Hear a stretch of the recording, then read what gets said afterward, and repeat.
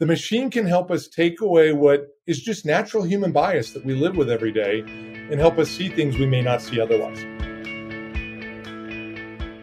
Welcome back to What the Fundraising. I'm your host, Mallory Erickson, and this podcast is for impact leaders and change makers who are looking to fundamentally change the way they lead and fundraise. This episode is part of a very special series called The People Behind the Products. There is no sponsorship or industry money behind the production of this series, and the editorial content was at the sole discretion of the What the Fundraising team. Today, I'm interviewing Shawn Olds. Shawn is a seasoned entrepreneur and dedicated philanthropist with over 20 years of experience in the nonprofit sector. As the co-founder and CEO of Boodle AI, Shawn has made it his mission to harness the power of artificial intelligence and machine learning to help nonprofits deepen their human connections and streamline communication. His expertise in leveraging AI has helped countless organizations optimize their fundraising strategies and maximize donor engagement. With a background in the Army and a passion for serving on nonprofit boards, Shawn is uniquely positioned to understand the challenges and opportunities facing nonprofit professionals today. And I can't wait for you to meet him, so let's dive in so you can meet Shawn.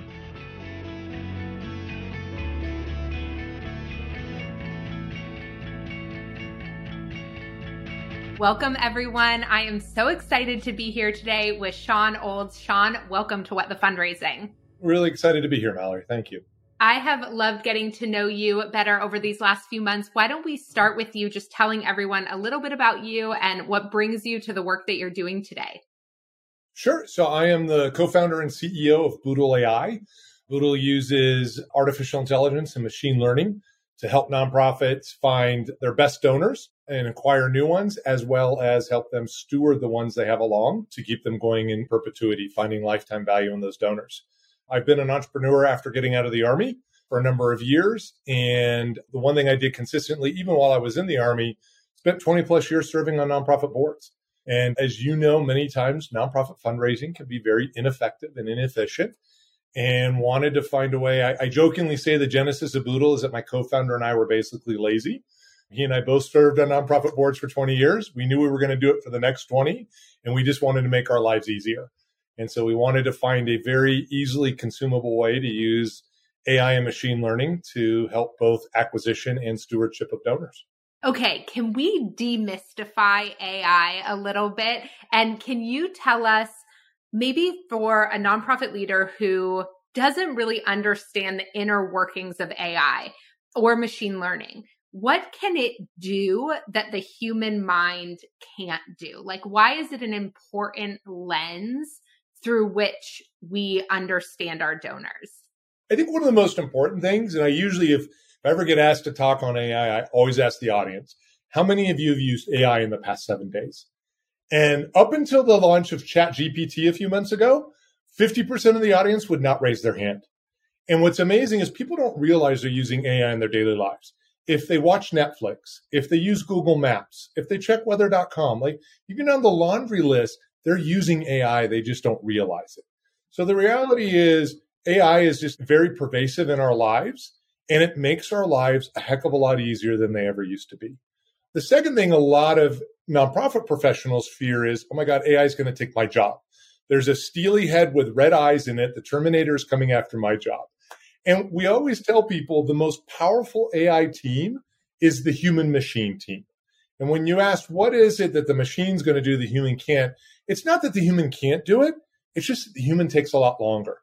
And so what the machine does is that campaign work we do ahead of time, where we spend weeks, if not months, sifting through data and sifting through spreadsheets and trying to come up with who's going to be the right donor, a machine can do that in hours. And so now those weeks or months we missed on potentially fundraising, we can now spend more time fundraising. What the machine can't do is the machine doesn't have the empathy we have. If we come up with a list of the best major gift donors to call, and Mallory Erickson is at the top of the list, and the machine calls her and says, hey, Mallory, how are you doing? And Mallory goes, well, my husband just had a car accident. Our daughter just got in a fight at school, and my mom is sick with COVID. The machine's going to say, oh, I'm sorry to hear that, Mallory. Would you like to give a gift of $1,000 today? Which we all know that a good development officer would, number one, be asking if there's anything they could do. they would be taking some notes to call you in a week to follow up with you, not to ask for a gift, but just to follow up and see how you're doing. And somewhere 2 months from now, they'll come back and ask you for a gift. And so letting the machine take a lot of that workload off of the development team and empower them to then get out there sooner and faster, but use their empathy to be able to work with and cultivate donors. I love that answer. It's interesting when I was thinking about what can a machine do that a person can't. I was thinking, and I'm curious what you think about this, but I was thinking that one of the things that AI helps us do is get out of our own biases of things. And so oftentimes what I see nonprofit fundraisers do is downgrade their donors. Or I always see people asking, where can I find major donors? And I'm like, in your email list. Right? But there's like this out there, like it's out there. And so for me, AI helps us get curious about the data we already have, but that perhaps we can't see clearly through our own limiting beliefs. I'll give you two wonderful examples. One, and I've been frustrated with for 20 years with this, is development teams who focus on wealth. Yes, we need to look at wealth. Yes, major gift donors are wonderful. But if that's all you focus on, you're losing that whole mid-level donor base that can be there for years on end. And one major gift donor that disappears causes a huge chasm, whereas one mid-level donor disappears doesn't cause a big problem. So we had an organization using our platform that fed in their 850 major gift donors. They built a model from that. I should say the machine built a model for them and then applied it to 2,000 people who had donated less than $100. And the machine percolated up about a dozen names. The first person on the list that they called made a $20,000 donation. And what they were really upset about was that person had been donating $100 a year for 8 years to them, had just never been asked. And their bias was, well, he's been through a bunch of wealth screenings and he doesn't come up as wealthy, so we shouldn't ask him. And what they didn't realize was not only was he a high net worth person, he was an ultra high net worth person. So he had all of his assets in unnamed trust. And because he was so rich, he was retired. So he had no income. So on a wealth screen, he didn't look good, but he bore all the affinity markings of all the other major gift donors. The other big thing that we saw that was a great tip towards your biasness is we worked with an organization, 30 years old, $30 million a year, 8-person development team. And when we walked in, we asked them, well, what is your best donor? How do you define it? Not what do they look like, not who are they, but what defines a best donor? Is it major gifts? Is it monthly recurring? And they said, oh no, for 5 years now, we've been very focused on somebody who gives at least 3 times and every time they increase. We said, okay, great way to define your best donor. What does that person look like? And they all almost in unison. Oh, we already know. It's a married white man between the ages of 45 and 55, and he likes to be communicated with on email or phone. And okay, to your point, we fed all their data into the machine. And in less than an hour, the machine told them that their best donor, by their definition, was a single woman in business between the ages of 25 and 35 who liked to be communicated with by text. Now, for 3 years, they had been spending marketing dollars on a white married man who wanted to be communicated with on email or phone. And when we asked them, why is it that you think it's this white married man? They all shrugged their shoulders. They all said, well, that's who we talk to every day. And what came out is it was the businessman who had a little extra time on his hands, had time to actually pick up the phone and call them. As it came out, wanted to be thanked. And as one of the women on the team eloquently put it, wanted to mansplain to them how his money should be spent in the nonprofit. What was interesting is when they redid all their creative the next month for that 25 to 35-year-old single woman, and they sent out text appeal instead of anything else, they had over a 35% increase on month-to-month revenue. So for 3 years, that bias had wasted marketing dollars. And so you're absolutely right. The machine can help us take away what is just natural human bias that we live with every day and help us see things we may not see otherwise. One of the things I love about Boodle is that piece around how do people like to be communicated with, both because it increases the effectiveness of those communications, but I also find that it increases the confidence of the fundraiser because it's so easy to be like, they don't want to get a text because I don't want to get a text, or they don't want to get a call because I don't want to get a call. And I think when you can have some support through AI to say, actually, these people do like getting phone calls. We are not our own ideal donors. And so we get in our way there. I love that. I'm curious, when you're looking at kind of AI across this sector right now, what are you the most excited to see happening? I'm excited to see the different branches of AI taking hold within the nonprofit community. I mean, I'm excited to see it in the commercial community, but when we started the company 6 years ago, there were only 4 companies that claimed to be doing AI. One of them was not actually doing AI, it was doing deep math, but there was no Venn diagram amongst us. We were all doing, that's the thing. I got asked at a conference recently, like, is your company, does it have the best AI? We have the best AI for what we do, but there's natural language processing AI, what you see with ChatGPT now that helps you write your first draft of your letter you're going to send out. There's all sorts of AI out there. And what people are realizing is there's different ways to use it, harness it, and then be able to leverage it to really help them and their teams in what they're doing. And a lot of people are like, oh, isn't ChatGPT scaring people off? I think it's the first time people are seeking out AI and getting a favorable result from it and not the steely head with red eyes coming at them. And that to me is exciting. Yeah, it has been so interesting to watch its explosion, especially when I feel like there have been tools like Copy AI and Magic Write inside Canva that nonprofits were perhaps even closer to, but maybe because of the quality that ChatGPT started with and just sort of the mass explosion of interest and free, it has gotten a lot of people's attention. And I think lowered the bar around how scary it is, like how possible it is to just get a response and see how it works. For the folks who are still really creeped out by AI, I hear this with automation too, sometimes in the nonprofit sector. Like, our job is deep relationship building. How on earth could we use AI? And it makes them, there's almost this like identity conflict for them or something in using it. What would you say to some of that pushback? You actually gave a great example. I mean, the first step is just getting comfortable with technology. 5 years ago, I don't know a single major gift officer that would reach out to any of their major gift donors on a text. But if that's how your major gift donors like to be communicated with, it may not be how you do your ask. But if you need to steward them through the year, sending them direct mail they're never going to open is not going to help you when you have to go back and talk to them. If they live on text, then why not give them text? If they live on Facebook, why not meet them where they are? And as you send out your stewardship, not your ask, but your stewardship, why not meet them where they are? So when you do pick up the phone to make that ask, they feel like they've been with you the whole time. And not, I talked to you a year ago and now you're coming back a year later asking for another major gift. So one is just getting comfortable with technology, and that you made a great point. We are not our own best donors. Our best donors don't look like us. And so let's not impose our beliefs onto our donors. Let's take our donors' beliefs and use them and meet them where they are. Once you get through that, it's the realizing there's no way as a human being I can possibly assimilate all this data. If I want to be able to get there, if I want to be able to understand and really give my donors what they deserve, I need to have every tool out there I can. And one of the great things, you asked a little bit earlier about the things that excite me about AI. One of the other great things is to see AI that's being used not just in fundraising. So there's AI being used in the nonprofit sector to make their nonprofits more effective. If you look at like the Teen Tech Suicide Hotline, they're using AI to understand when texts come in, which ones are the most problematic.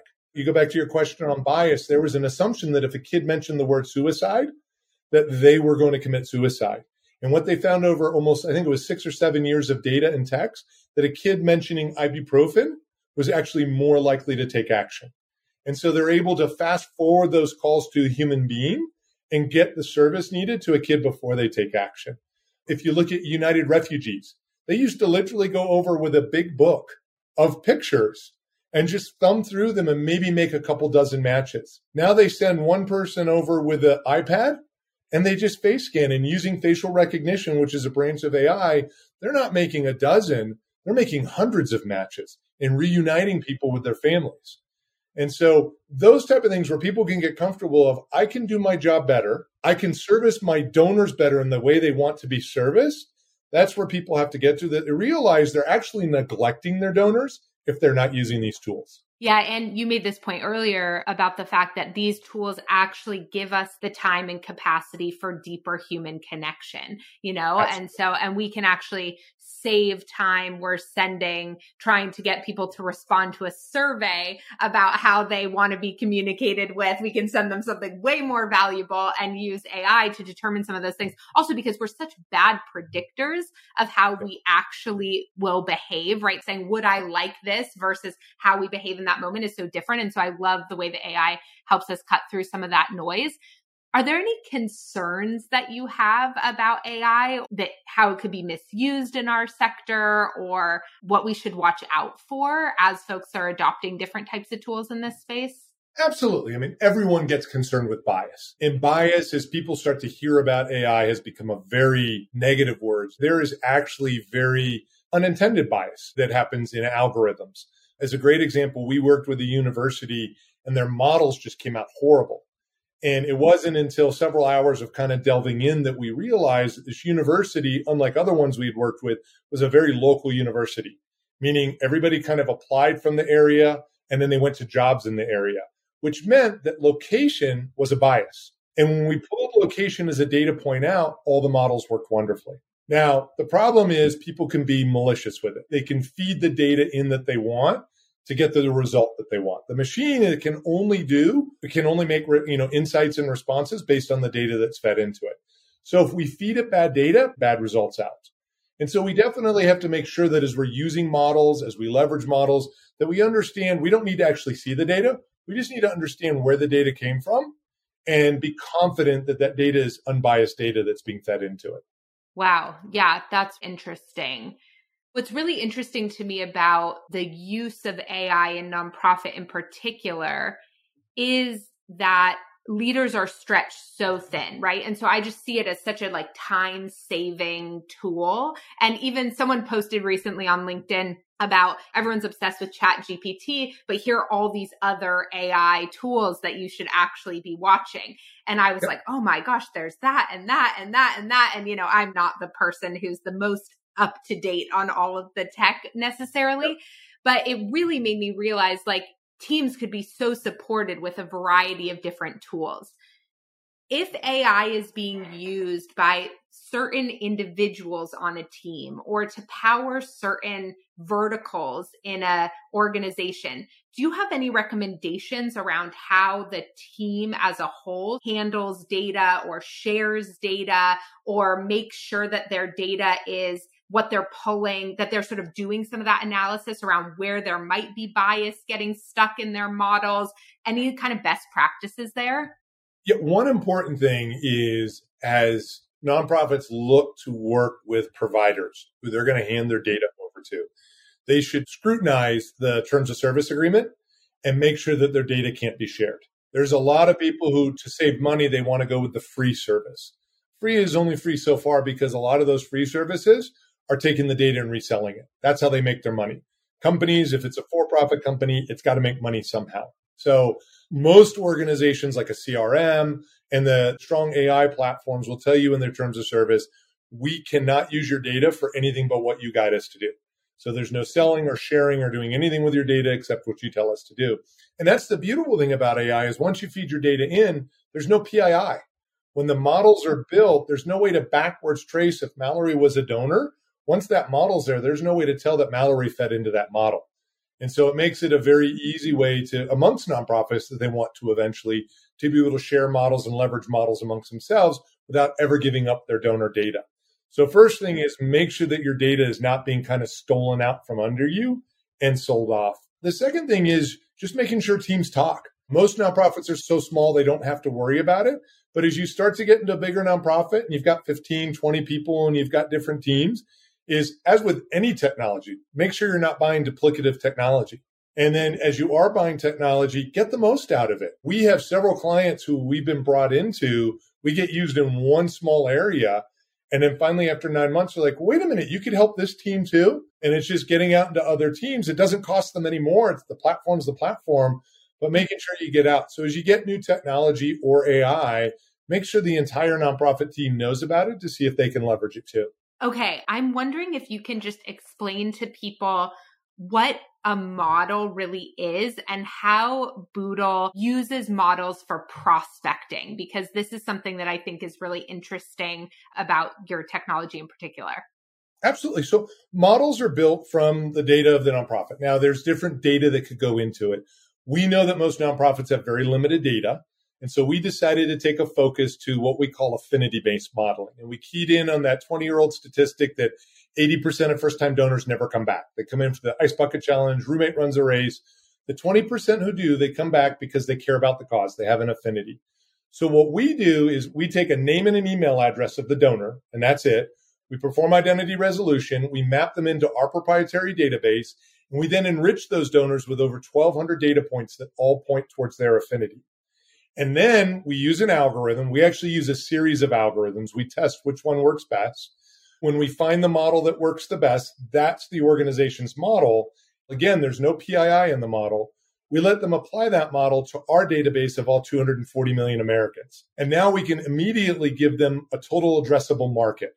We can tell them if this is your best donor, there are 6.2 million Americans who look just like them. And then if they want to start reaching out to them, we can help them reach out to them on Facebook, banner ads, LinkedIn, wherever digitally they think those people may reside. I would really encourage folks to go check it out. I think the accessibility through which you provide your services is, as somebody who works with a lot of small nonprofits, is really appreciated. So thank you for sharing all of your wisdom and all of the insight into how folks can be best using AI. And I love the stories that you shared about some of those big learnings and takeaways. So thank you so much for your time today.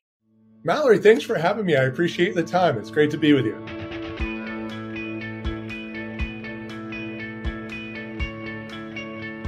Takeaways inside this episode, but here are a few of the ones that I'm focusing on right now. Number 1, identify the preferred communication channels of your donors and meet them where they are, using technology to enhance your relationship building. And if you don't know how to figure out preferred channels, that's where a tool like Boodle AI can come in. Number 2, you can utilize AI to analyze and understand donor data to make more informed decisions and better target potential major donors or folks who would like to be involved in volunteer opportunities. There is so much potential for segmentation when you use something like AI. Number 3, AI has the potential to be incorporated into nonprofit operations to increase efficiency and effectiveness, such as using facial recognition for family reunification or AI-driven text analysis for crisis hotlines. Number 4, leverage AI to identify and address potential biases in your fundraising strategies and donor segmentation. Number 5, embrace the human-machine team approach to maximize the strengths of both AI and human empathy in your fundraising efforts. And lastly, invest in AI tools that can save time and resources, allowing nonprofit professionals to focus on building deeper connections with donors. It's not about replacing people, it's about optimizing people. Okay, for additional takeaways and tips inside this episode, head on over to MalloryErickson.com/podcast to grab the full show notes and resources now. You'll also find more information there about Shawn and Boodle AI. Thank you for spending this time with us today. If you enjoyed this episode, we would love it if you would give it a rating and review and share it with a friend. I'm so grateful for all of my listeners and the good hard work you're doing to make our world a better place. And if you miss me between episodes, stop by and say hello on Instagram under @whatthefundraising_. Have a great day, and I'll see you next week.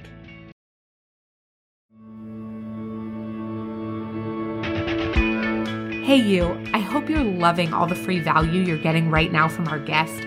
And speaking of free value, I've raised millions in the nonprofit space without sacrificing my integrity or my alignment, and I'm sharing how I did it in my free webinar, How to Harness the Power of Prioritization to Raise More Without Burning Out.